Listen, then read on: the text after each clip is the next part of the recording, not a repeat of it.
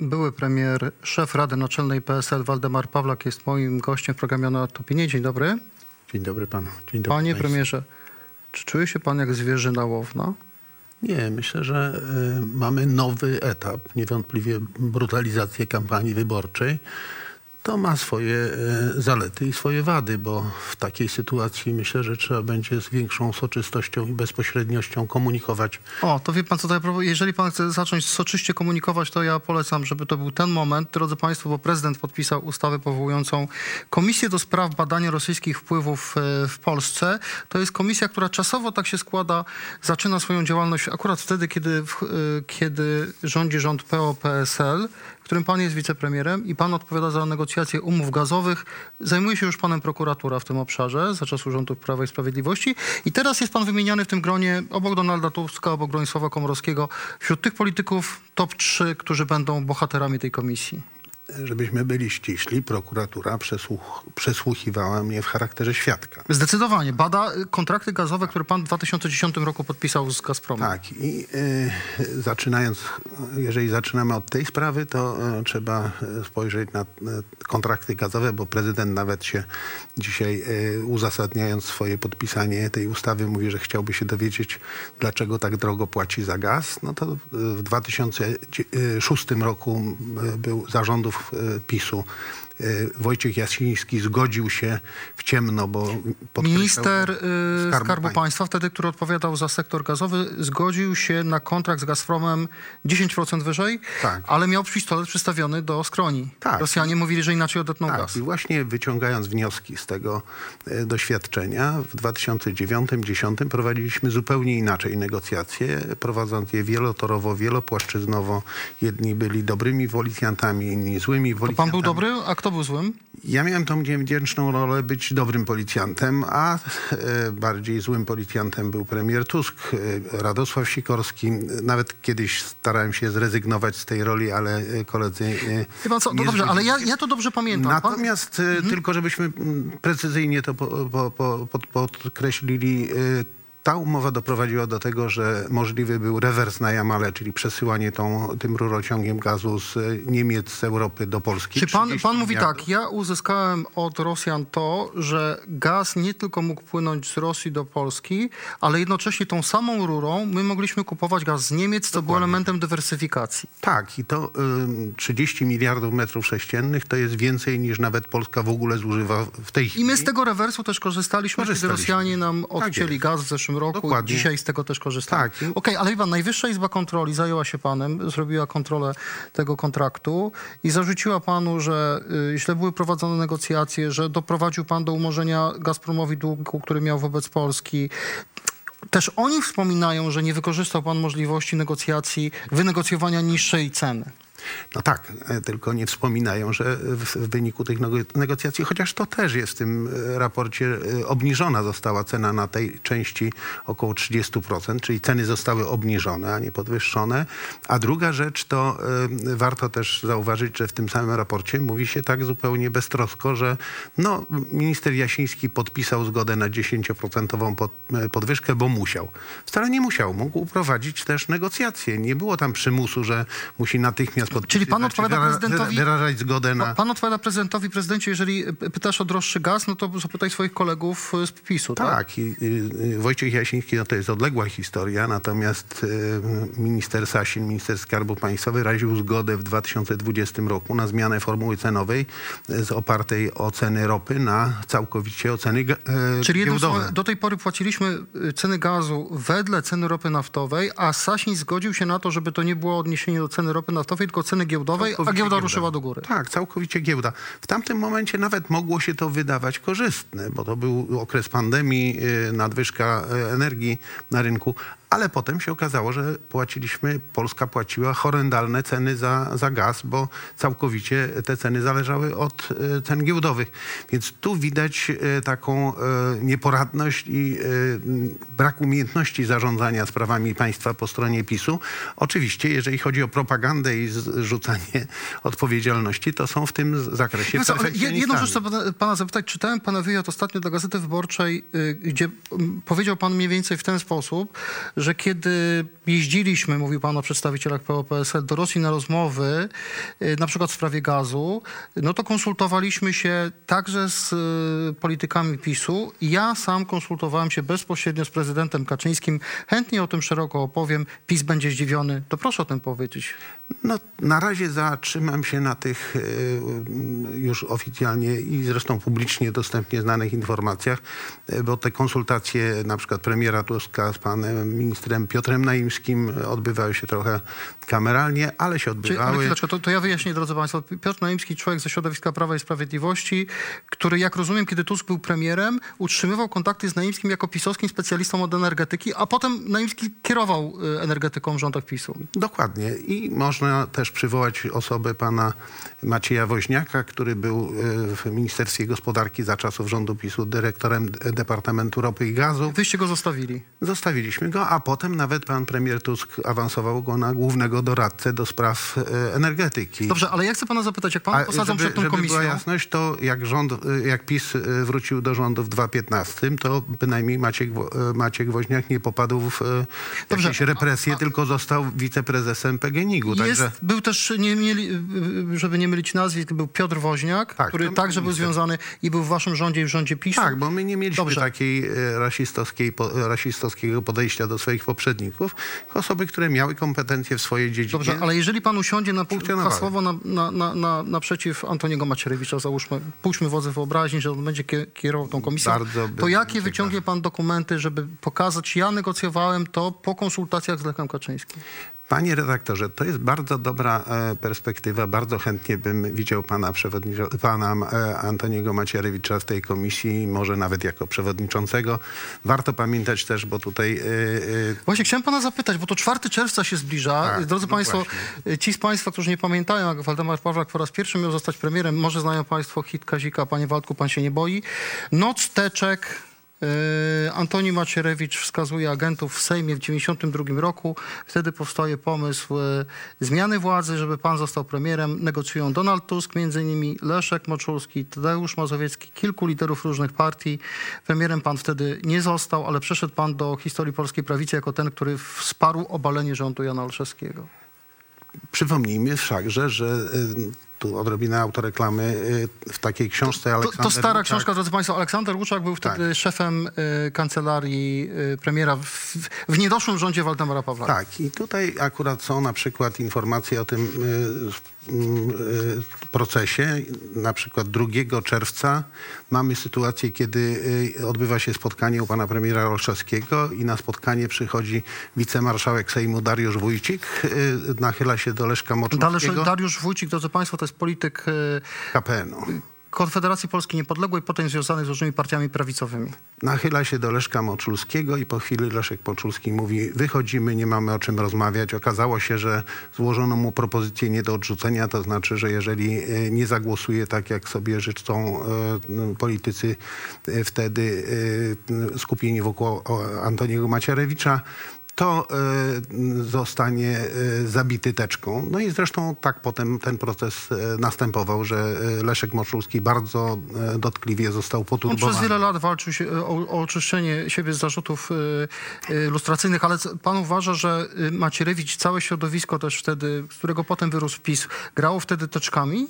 Tak, grało teczkami, to w sposób bardzo brutalny. Ja przypuszczam, że mieli takie przekonanie, że mogą zastąpić tymi metodami esbieckimi, będą utrzymywali pod kontrolą wszystkich kluczowych polityków. No dobrze, ale czy pan sugeruje, że w tej chwili sytuacja jest podobna? No bo w tej chwili jednak Prawo i Sprawiedliwość jest silne, ma swojego prezydenta, ma większość w parlamencie, więc trochę właśnie się tej komisji nie da porównać do szantażu teczkami. Popatrzcie sobie państwo na to, że 8 lat mija, żadne legalne, konstytucyjne sposoby, to znaczy prokuratura, służby specjalne, propaganda. Nie zapominajmy o tym, że Prawo i Sprawiedliwość ma w tej chwili ogromny wpływ na media publiczne i prowadzi propagandę zadziwiająco mocną i bezpardonową i to nie wystarcza. No więc widać, sięga się po środki nadzwyczajne, takie, które mają już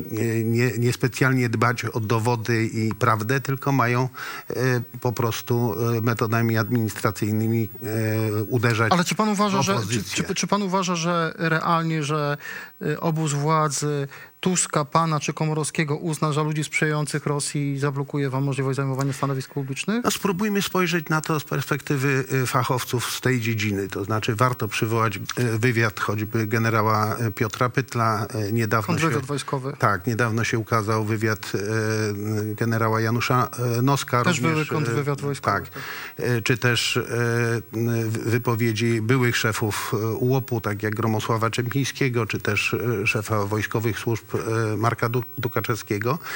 A do tego dodajmy ale to niech pan powie jakby krok dalej, bo oni sugerują w sumie, że PiS realizuje politykę prorosyjską. I zwróćmy uwagę, że jest taka ciekawa koincydencja, że z wywiadem generała Pytla, a także z generała Noska korespondują oświadczenia Departamentu Stanu.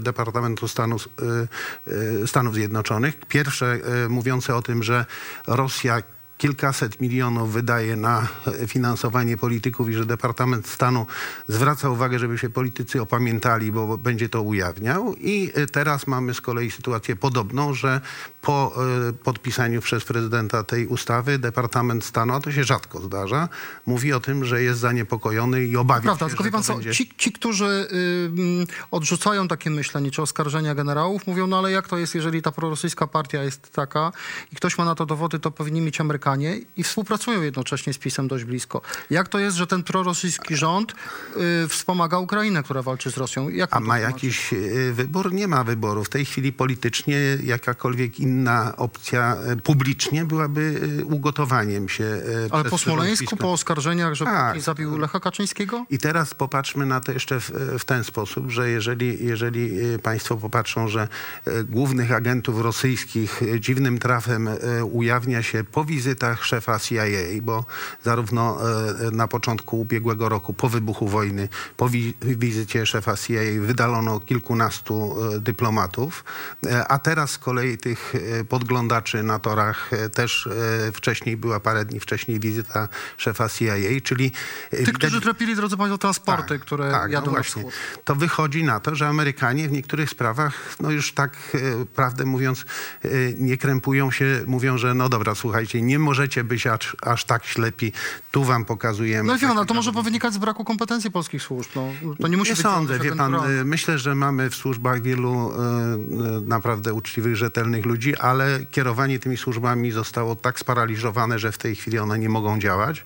Zwróćmy uwagę na też literaturę taką bardziej już, można by powiedzieć, odkrywającą wiele niuansów i kulisów, takie jak książki Tomasza Piątka, Grzegorza Rzeczkowskiego, czy publikacje Wojciecha Czuchnowskiego. Zwróćmy uwagę też na to, że pomimo tego, że wytaczano tym dziennikarzom procesy, to te procesy politycy, którzy byli tam w tych publikacjach wskazywani jako osoby współpracujące czy mające kontakty z Rosją, przegrywali. Panie premierze, jeszcze jedną rzecz chcę pana zapytać.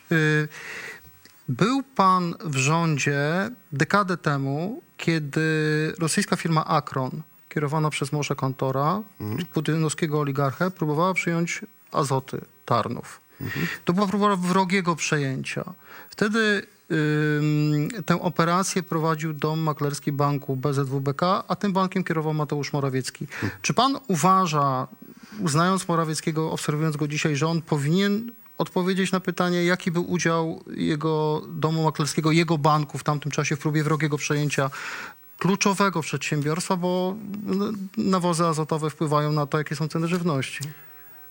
To jest dobre pytanie, bo nie wiem, na ile prezes banku BZWBK był w tym procesie aktywnym uczestnikiem. Trudno mi powiedzieć, ale no, to jest pytanie zasadne w tym kontekście, o którym teraz rozmawiamy, bo jeżeli PiS chce się tak dowiedzieć wszystkiego, no to warto, żeby po całej szerokości te sprawy wyjaśniać. Myślę, że tutaj będziemy mieli też do czynienia z takim zjawiskiem i warto warto, żeby właśnie pana koledzy i koleżanki dziennikarze podjęli też taki wysiłek zbudowania swego rodzaju takich działań czy komisji, która będzie działała w sposób przejrzysty, otwarty i publiczny, bo ta komisja, którą prezydent Duda podpisał, to jest twór dość Będziemy robić swoje, jeżeli chodzi o działania tej komisji. Chcę pana jeszcze na koniec zapytać o to, czy podpisanie przez prezydenta tej ustawy skłania pana na przykład do wzięcia udziału w marszu, który organizuje Donald Tusk 4 czerwca. A no, w takich okolicznościach, jak mamy, to wydaje się, że powinniśmy maszerować we wszystkich miejscowościach w naszym kraju, bo to nie jest tylko sprawa Warszawy i popularności tutaj warszawskiej, ale zademonstrowania przywiązania do demokracji, do konstytucji w każdym rejonie naszego kraju. A czy ten marsz 4 czerwca, czy marsze, czy pikiety, demonstracje 4 czerwca powinny doprowadzić pana formację PSL, którego Radą Naczelną pan kieruje, i Szymona Hołownię, który jest waszym sojusznikiem, na przykład na wspólne listy z Donaldem Tuskiem?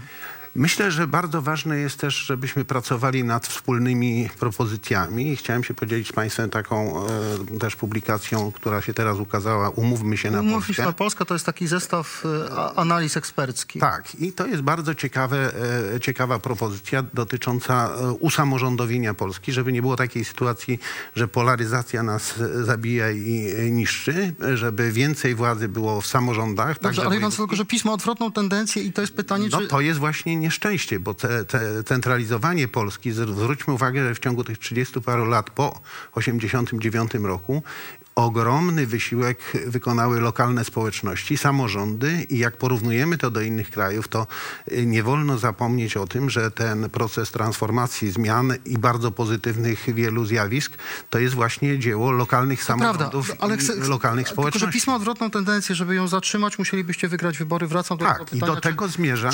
Czy pana zdaniem PSL i Hołownia powinni rozważyć wspólny start z Koalicją Obywatelską? Analizowaliśmy te sprawy wspólnie z panem Jarosławem Flisem, właśnie panem profesorem, ekspertem od ordynacji, na ostatniej Radzie Naczelnej. On to pokazał bardzo wyraźnie, że elektorat PiS-u jest dość spójny, to znaczy uważa się za prawicę, centroprawicę, natomiast elektorat opozycji ma wielobarwny charakter, to znaczy od prawicy, konserwatystów po lewicę, i próba zapakowania tych wszystkich formacji w jedną listę, na przykładzie choćby listy do Parlamentu Europejskiego, pokazuje, że tutaj niekoniecznie wtedy się to tak sumuje. dobrze, tylko... I druga rzecz, to bardzo ciekawą uwagę Krzysztof Hetman, nasz eurodeputowany, zwrócił uwagę, że listy partii politycznych były o 1 milion głosów więcej uzyskały w tych wyborach ostatnich w 2019 roku niż wspólna lista do Senatu.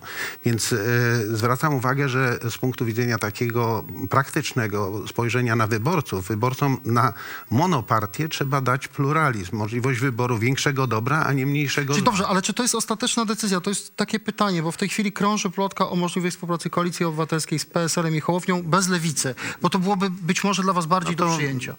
To mamy znowu powtórkę z wyborów do Europarlamentu, dokładnie ten sam schemat, gdzie Wiosna też startowała obok Koalicji Europejskiej, więc nie należy powtarzać starych błędów, trzeba z nich wyciągać wnioski i warto budować też propozycje, które będą dawały nadzieję na to, że w naszym kraju można żyć dobrze, że można się czuć dobrze, że nikt nie jest wykluczony. To, co było pewną wadą w poprzednich okresach, to poczucie takiego wykluczenia sporej części społeczeństwa. Ale to wyście odpowiadali czy mieliście odpowiadać za twarz socjalną rządu PO-PSL, tak, i PiS was, przepraszam za słowo, ale dobił politycznie tymi programami socjalnymi. Tak, i trzeba z tego wyciągnąć wnioski, przy czym wnioski też trzeba wyciągać nie tylko takie, że próbujemy reagować na to, co PiS proponuje, ale na przykład, jeżeli jest mowa o 800+, ja mówiłem w 2019 roku, jeszcze przed wyborami tamtymi, że można dać propozycję 1000 zł, ale dla osób pracujących i nie dotacja rządowa, tylko odpis z podatku, czyli to wtedy jest upodmiotowienie pracy. Ludzie, którzy pracują, widzą, że oni zarabiają na te wsparcie, że zostaje w ich kieszeniach, jeżeli są aktywni. I tak trzeba, myślę, w moim przekonaniu podchodzić do tych spraw, żebyśmy pokazywali lepszą perspektywę, a nie tylko próbowali reagować na to, co PiS robi, bo PiS niewątpliwie, jeżeli chodzi o propagandę, zarządzanie uwagą, to jest perfekcyjny. Gorzej mu wychodzi zarządzanie sprawami państwa, bo to widać chociażby na przykładzie tych trudnych problemów związanych ze zbożem czy z ginącymi rakietami gdzieś w lasach. Drodzy Państwo, Waldemar Pawlak, były premier, szef Rady Naczelnej PSL, który do Senatu się wybiera, tak? Wszystko na to wskazuje. Prawdopodobnie na dzisiaj wygląda. Był moim Państwa gościem. Dziękuję serdecznie, panie premierze. Dziękuję bardzo.